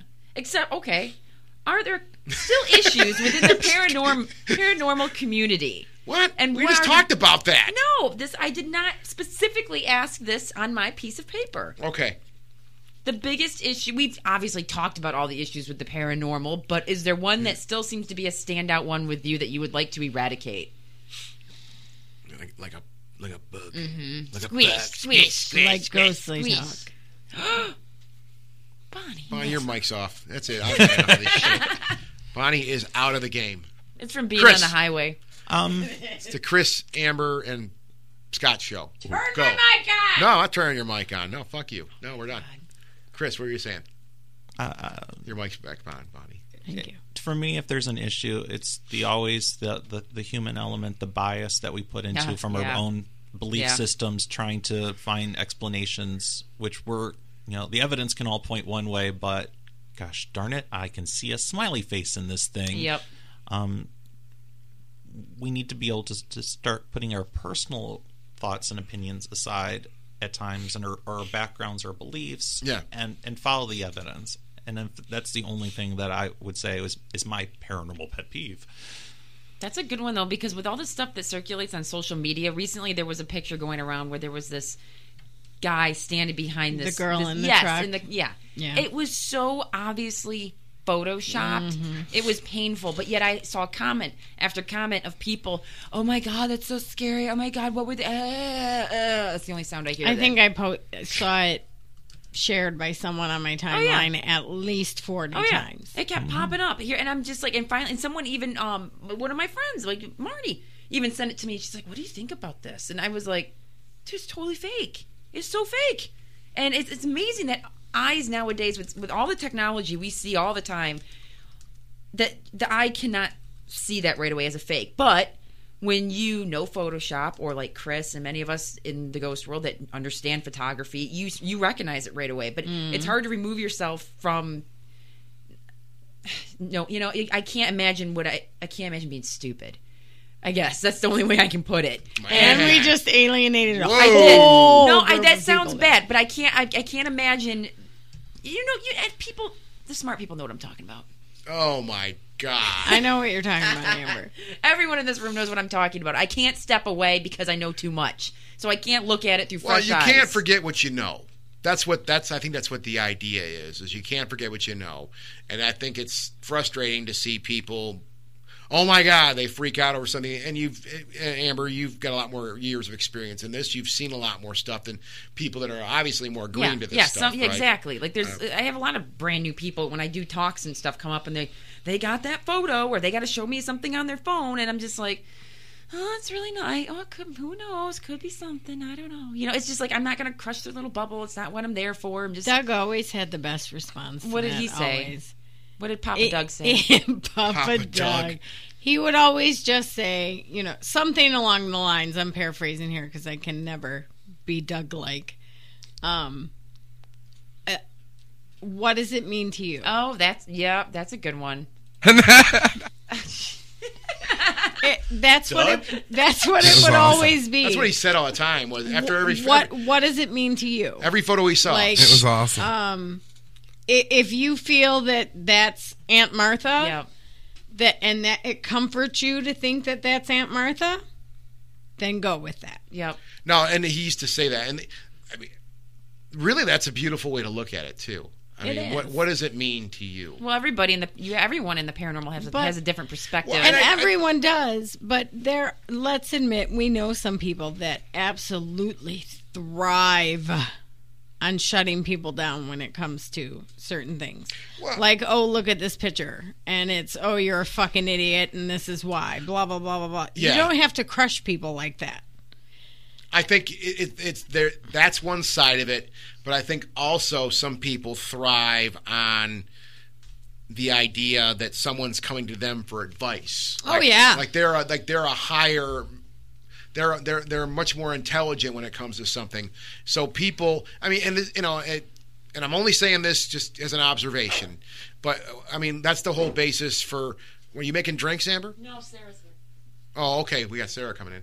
I think that's the whole basis for psychics, right? And I mean, I've said this before on the show, and I'll just let it fly. I've noticed that a lot of psychics I come in contact with have some very consistent traits. Number one is they like to be the center of everything. In a conversation, they're always trying to pull the attention back to them. I'm not saying this in a negative light. It's an observation. Number two, they got to one-up you. Like, well, hey, I painted oh my God, I was just working on this thing. Oh my God, I worked twice as hard as you. I mean, and again, this is just an observation. I'm not like being catty about things, right? I've seen people in the field that, going back to the whole picture thing, right? Some people I think are very excited about the fact that people come to them and say, oh my God, hey Amber, let's not be disruptive or anything. Oh my God. I think some people do like that idea of, well, here, what's this picture? What do you think about? What do you think that this is? Right? And I think some people just enjoy that. Like, well, what I would think this is. Their voice goes down a couple of where I've always loved Doug's response, going back to that, right? Because Doug, I know we all know Doug, and we all grew up together now, and we know that when Doug would say something like that, as in, well, what does it mean to you, right? It's nothing I can say I mean, what do I know? Right. That's what Doug's saying. And that's really, I think that's the way to look at this thing too. I don't know what this is. But it's I I don't need to fucking crush you. Yeah, I don't. Well, yeah, it's both sides of it. What's it for you? Which comes back to what I said earlier. Is just I think a lot of people should be doing this more for themselves too. I think even though again we're on the idea of technology and evidence and things like that, but I think there should still be an element of selfishness. Let's say it, selfishness in this, where I'm doing this for me too. I want to learn something. I want to experience something, right? And the evidence thing is just a whole different piece of that. I think there's a healthy marriage between the two, but I do think I like the idea of just going out there and trying to live. It's a very hippie way of looking at things. It's not the hard empirical idea of data and math, but I think they do have a marriage, though. You follow what I'm saying? Go ahead, Chris. Unless you're subscribing to an Eastern philosophy, you only have one life to live. And thus, it should be about yourself, as much as possible. Go out there, experience the world, skydive, scuba dive, go climb a mountain, go places you don't see, dive into the paranormal, dive into life, because, at the end, all that's left is the paranormal, what's on the other side of the veil. So, there's nothing wrong with that. We just have to always, just seek our own personal truths. Yeah. I think it's just that marriage, though. I mean, I'm out in that, I guess I'm in hippie land nowadays with this whole thing. But I think there should still be that idea of, and I know that's think back, Chris, when you got into this, 1847, 1837? What year was that? You're right. It was 1837, but it was BC. BC. I mean, let's dive into this. Why did you get into this, Chris? I mean, it's a ridiculous question to ask, but I'm curious now. We're going to this direction, so let's go with it. What pulled you into this field? What made you? Was it a sense of wonder? I mean, I'm melting down. Go. What got me into into this field had nothing to do with ghosts. I did have a couple weird little childhood things, but what really happened was, oh, good, we're going down Chris's memory lane here. This is going to come off wackadoo, but that's okay. I like wackadoo. I like that word. Third date. Yes, third date.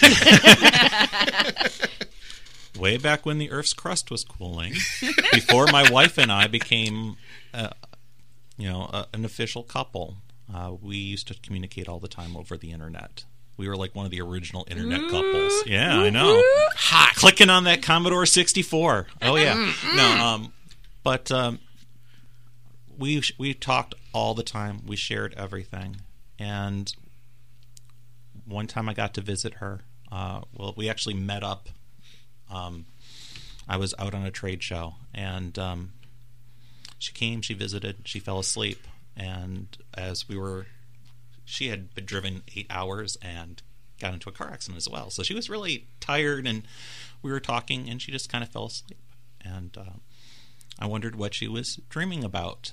And suddenly I was no longer in the room with her. I was in pitch black darkness, and certain things started coming into view as I was freaking out because I couldn't see my hands. I'm like, okay, my optic nerves are now severed. This is not a good place to be. I was standing, so let's not trip over anything.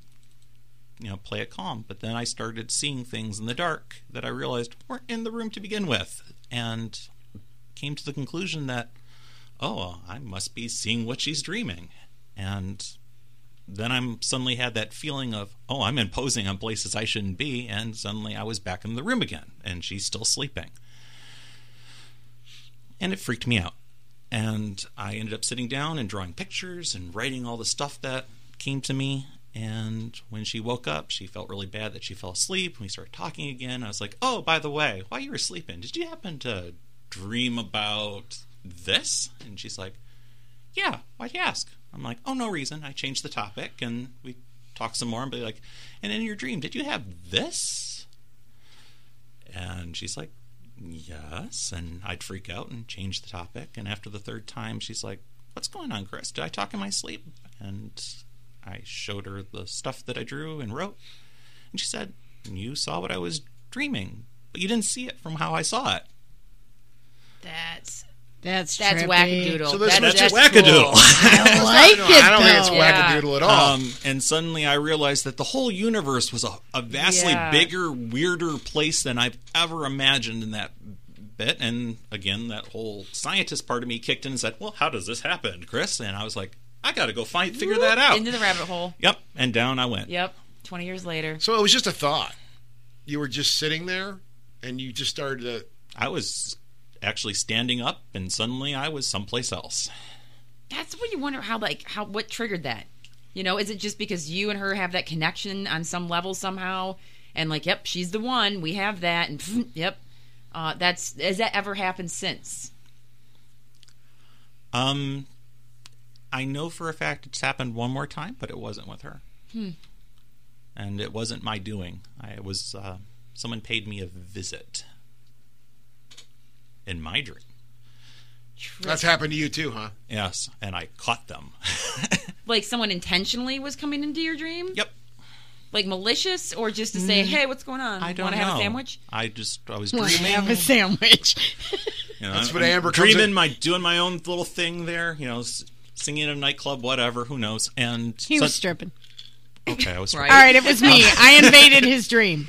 And fourth date. And suddenly I felt like something was off, and I was like, what's going on here? And next thing I know, I saw someone kind of just slip out of nothing in my dream, and this was an individual, and I'm like, you're not supposed to be here. And I woke up, forced myself awake. Was it someone you knew? Yes. And I confronted them about this. And what did they say? Were they guilty? What'd they say? I'm like, so, we'll call him Chuck. Okay. I'm like, so Chuck, anything interesting happened Tuesday? And he's like, "Oh, you mean when I went into your dream?" And I was like, "What?" Oh, what? Yes, he brought it up. I did not question him on it, and it flipped me out. So he was. Isn't that like Freddy Krueger stuff? It seemed like Freddy Krueger like stuff. it. So. I'm Scott, so do you trying to remember- invade everyone's dreams tonight. What's Just that? so you know. Okay, group activity tonight. Dream Invasion. Dream Warriors. We'll play the Dawkins song. Yes! Dream Warriors. Yeah. So, Scott, do you remember that night that I woke up screaming? Do you remember that? And you had to like start. Well, you had to wake me up because I was going. How long ago was that? Couple years, 2-3 years ago. I don't remember that. You don't remember? I don't remember it. No. What? So okay, there was one of the weirder dreams I've ever had. Talk about it now. I remember. I don't. And I was in the dream. I was in my bed.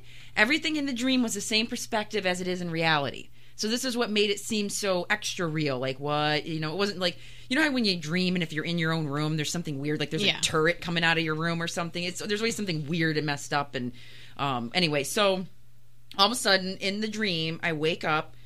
And the bedroom door is cracked open like it normally is. There's a light coming in from the hallway.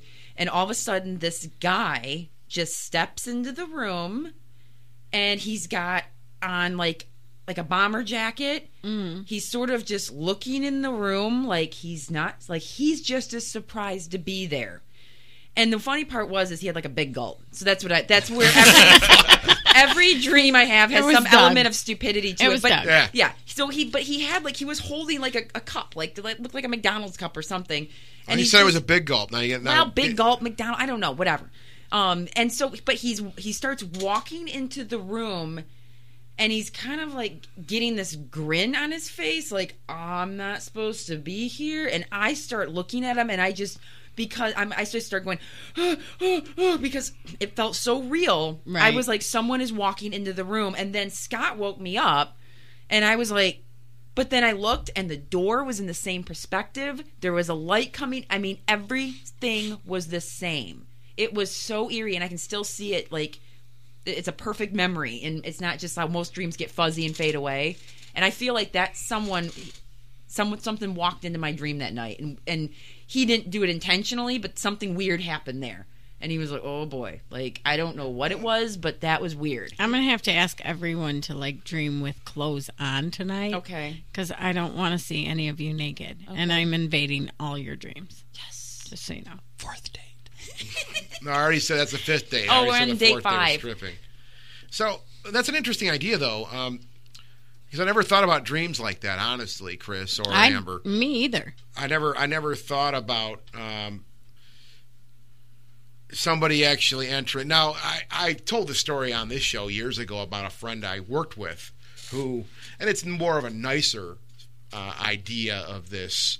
A guy I worked with got cancer, and he ended up passing away. And it was a sad day at work. We're all like, oh, man, Bill was a really cool guy. And I remember that night, I crashed out, sleeping. And it was just, for me, I remember the dream I had. I was in just like a hospital, like a hallway, like just a very sterile-looking hospital, like the way they look, and like the ER, right? Very just white and sterile-looking. And I was standing there. And I could even hear the sounds of a hospital, like just people talking in the background, like PAs going off, things like that. And I looked, and then next thing I know, there was my friend Bill just standing there. And Bill, the reason this guy had an effect on me, he was very interested in the paranormal also. And he actually would come over to my desk and ask me questions about the stuff we were working on. And he was very interested, and he would bring pictures in to show the stuff that he took. So he was really into this stuff also. And all the dream was, I remember, was just him appearing. And he looked at me, and he just was smiling, just a very soft, kind smile, like just. And I remember saying like, "Hi, Bill," and he didn't say anything. He just sat there and smiled. But I could just tell it was a comforting type thing. It wasn't scary like something like Amber is saying. That's a disturbing. That's kind of hard to deal with. Well, that was someone she didn't know. Yeah, but I didn't fly out of bed freaking out about that. I just kind of woke up and said, "Oh well," and I do believe that Bill. We were all bummed out. We missed our friend, and I think it was just his way of going, hey, man, I'm okay. I'm okay. I'm all right, dude. Don't worry about things. Just, go on with your life. You got things to do, right? So I've experienced that on a much less dramatic level. I never thought, though, too deeply about, people actually having the ability, however they do it, to enter a person's dream. Right. I've thought about loved ones from the other side doing it.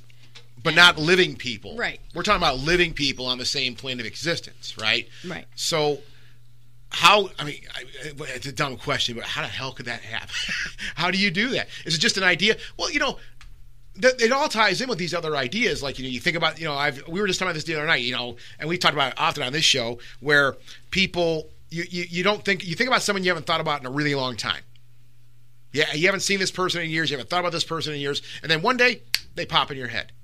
And then a day later, or 2 days later maybe, or even a week later, they call. They call, you see them in traffic, you bump into them at the pizza shop, wherever it might be, just some random thing that happens. And go, wait, what the fuck, I was just thinking about you. And we throw that term around, oh my God, I was just thinking about you. But I take it a little more seriously, because what universal thing is happening to make that happen? Well, I think we're a lot more connected than we think. But Sarah is writing notes. She's communicating with notes because Sarah does not have a microphone. Well, yeah, we don't have a mic. So we don't have a mic over there. She says, "I wish I had a mic," but she mentioned astral travel. Yeah, and that's potentially what I mean. Yeah, and someone that dude with the big gulp might have been like, "I'm going to practice astral travel tonight, man." With a big gulp. I'm going to take my big gulp and go. And then just ends up in my dream and freaks me out. And he's like, shit, I didn't mean to do that. Sorry. And like, there's. Sorry, so bro. he's either like Wayne or Garth. Yeah. That entered her dream.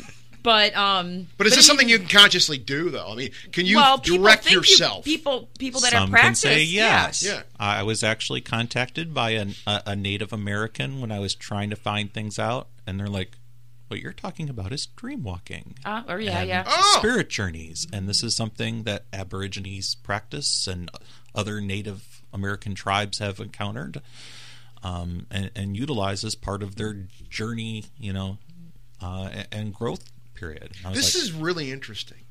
I mean, I'm not trying to cut you off, but this idea is really compelling to me. And you said it was going to be wackadoo. Well, but good wackadoo. This is just. I told you I like wackadoo. 6th date. Wackadoo was like our 3rd date. It can't be our 6th date. Well, what also. if the 3rd date works out really well? You might want to revisit that. All right, we're going to revisit wackadoo on date 6. I think this would be. I really think what we're talking about here. This would be a fun experiment. Uh-oh. I don't. Shit. Well, Dream Warriors. Well, no. We're not playing the Dawkins song. Do We're it. do that shit. We're not going to do it. We sleep in the same bed. I'm not doing that. I want to be you. a Dream Warrior. The They're Ghostly not- Talk fuck, Dream Jesus Warriors. Christ. It's our team. I want a shirt right I now. I want a motorcycle jacket with that. All right. I'm writing it down. I'll make a logo. Write it down. I gonna write want it down. a shirt. I'm All not right. joking. GTDW. No acronyms. Acronyms are so like last Ghostly year. Talk Dream Warriors. I'm serious here. I really want to try this maybe tonight. I mean, so Chris, I might drop in. Is that cool? That's cool, Scott. I have no idea what I'm doing, obviously. I'm a total idiot. So you're going to see some hot mess come blustering into your dreams, like, half drunk and smelling like booze. I'm not responsible for anything you see. I might just try this. I mean, and what I want to try, and this is for people listening too, this is what my approach is going to be. I'm kind of, as we're talking about this, I've been thinking about this. I'm going to literally go to bed tonight, and I'm going to think about somebody. And maybe you. I don't know. I mean, I don't know who it may be. But I'm going to think about somebody in this room, I think. Not Amber. We sleep in the same bed. Don't make no sense. It's going to be me. Well, but then aren't you putting a suggestion in someone's head so it should be more Shit, random? you're right. That's not. So you we're can't front loading. say- Well, you're yeah. front loading. You can't do that. So I'll think of somebody else. Right? Yeah. Somebody else that's not in this room. That's not, a part of this, part of the show But right that's now. assuming that they're going to remember their dream because so many people don't. Right. Well, how do we do this Your and do it experiment blind? Sucks. I don't know. We have to think about it. How do we do it blind, though? We have to think about it. This is a super cool We have idea. to put effort into it. Damn. No, fuck that. No, God, no. Can't we just do something? And it just became Well, it'd be like work the again. it'd be like the remote remote viewing, viewing. project. Well, that was a double years blind. ago. That was a double blind. That was double control, double blind. Which Vance West, by the Did way. you know that I was one of the ones featured before you even knew me? Yes, I do know that. You told me that story. I was a bunch one of the times. ones featured on there. Yeah. You told me that. I story. saw something. Oh, my. Oh, dear. I was like, Ghostly Talk's talking about me. Oh, my God. I'm a remote viewer. And look where you are now. Yeah. Look how far you've come. Or how far you've fallen, depending on how you look at it. Wah, wah, wah. This idea, though, really, it's intriguing. I never thought about it that way. And yeah, Bonnie, I'm with you on that. I always kind of thought in the narrow sense of, well, it's the dead are visiting you in your subconscious. I think almost everyone has a story like that, but a story like that, you two, not so much. Well, and Chris is even more so because he was just awake. Right. And he goes, sucked in. I was at least asleep already. Well, that's why I'm thinking it's more. I mean, this idea is more feasible if you just. And I didn't even get to finish that. I mean, and I'm going to scrap the idea of anybody in this room. Yeah, we're front. Don't scrap it. Just go with front Chris loading. because he can verify it by his dream whether or not you do it. But we're front loading each other. It don't make no it sense. doesn't matter. Chris, you want to try this tonight? No, okay. But there'd be details. So, like, let's say, for example, you go, okay, I'm going to send this message of a Chris, that hurts. Ow. A green circle. I'm going to think a green circle. And then if he says, hey, I had this dream and you did come to me and you showed me a green circle, there you go. Right. So you have to have... No, here's the thing. We're in the middle of this show right now. I don't want to put anybody on the spot. Okay, well, let's talk about this post-show. Scott, you can come into my dream.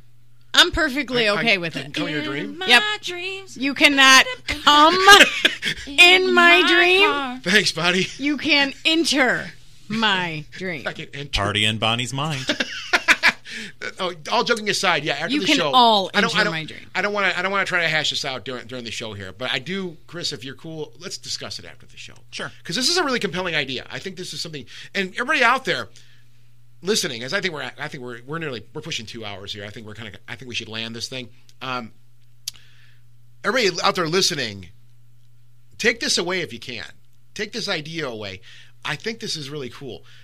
Try this with your friend, I guess. I don't know how we're going to do this. We have no idea. Everybody, this kind of goes back to the whole, like, try your own ideas, drive your own ideas. I think we should try and experiment here and see what happens. If you do this, get a hold of us. Let us know. I'd like to hear if anybody has taken this idea that we're talking about here tonight and ran with it and maybe seen something or experienced something. I don't know. I mean, this is all new to me. Don't invade people without their permission. Unless it's like Johnny Depp, then go ahead. This is going to be great. I mean, we put this podcast out, and I'm going to go to bed, and I'm going to have just people in my I would just like to say, when I Great. said everyone can enter my dream and I'm okay with that, I meant the people in this room. That's it. Scott already screams in his sleep, so... Well, if he enters my head, he's going to scream. Oh, great. Did I really scream? You really screamed. I was almost asleep, and all of a sudden he was like, "Oh no, you didn't," or something, and it was really loud. I was dreaming of an episode of Jerry Springer that I was on. Oh my God, Scott, do that right now. What? Do Oh it. no, you didn't. I want a drop of that by the next show. Okay, I can isolate it for you, I guess. Okay. Oh no, you did. Okay, whatever. Well, no, he I really didn't did say scream. that. I didn't He really scream that out. screamed. I don't know that. I was sleeping. I don't know what I did. He yelled something, and it startled me. And he was also he giggles in his sleep. Well, I do know you talk. Giggles. Hey, Amber, no Because- problem. Don't put any of my dirty laundry out or anything like that. No big deal. He ejaculates in his sleep. Who said that? Who said that? I didn't say that. Who the hell has it? Turn the mic off. Turn the mic off. All right, I got it. Yeah, we got Bonnie out. We got Amber out now too. Oh. Hey, Chris, it's just you and I. About time. Finally, we're alone at last. You guys are disgusting, and you have no way to defend yourself now either. Shut up. It was Bonnie. Bonnie said ejaculate, not me. We're gonna put Bonnie back in because I just gotta get this laugh. God, it's so ridiculous. Scott, I just wanted to say thank you for inviting me to such a well-respected Yeah. and honorable programming Yeah, that we could commit to tonight. yeah. Thank you, Chris. It's been a wonderful. Jesus Christ, I'm bringing your channel down. Oh my God, Eric. Chris, I do mean this. I hope you enjoyed yourself. Oh, you're laughing now too. Shit. We need to end the show. Yeah, that's the end of it. He's crying. Bye, guys. Later.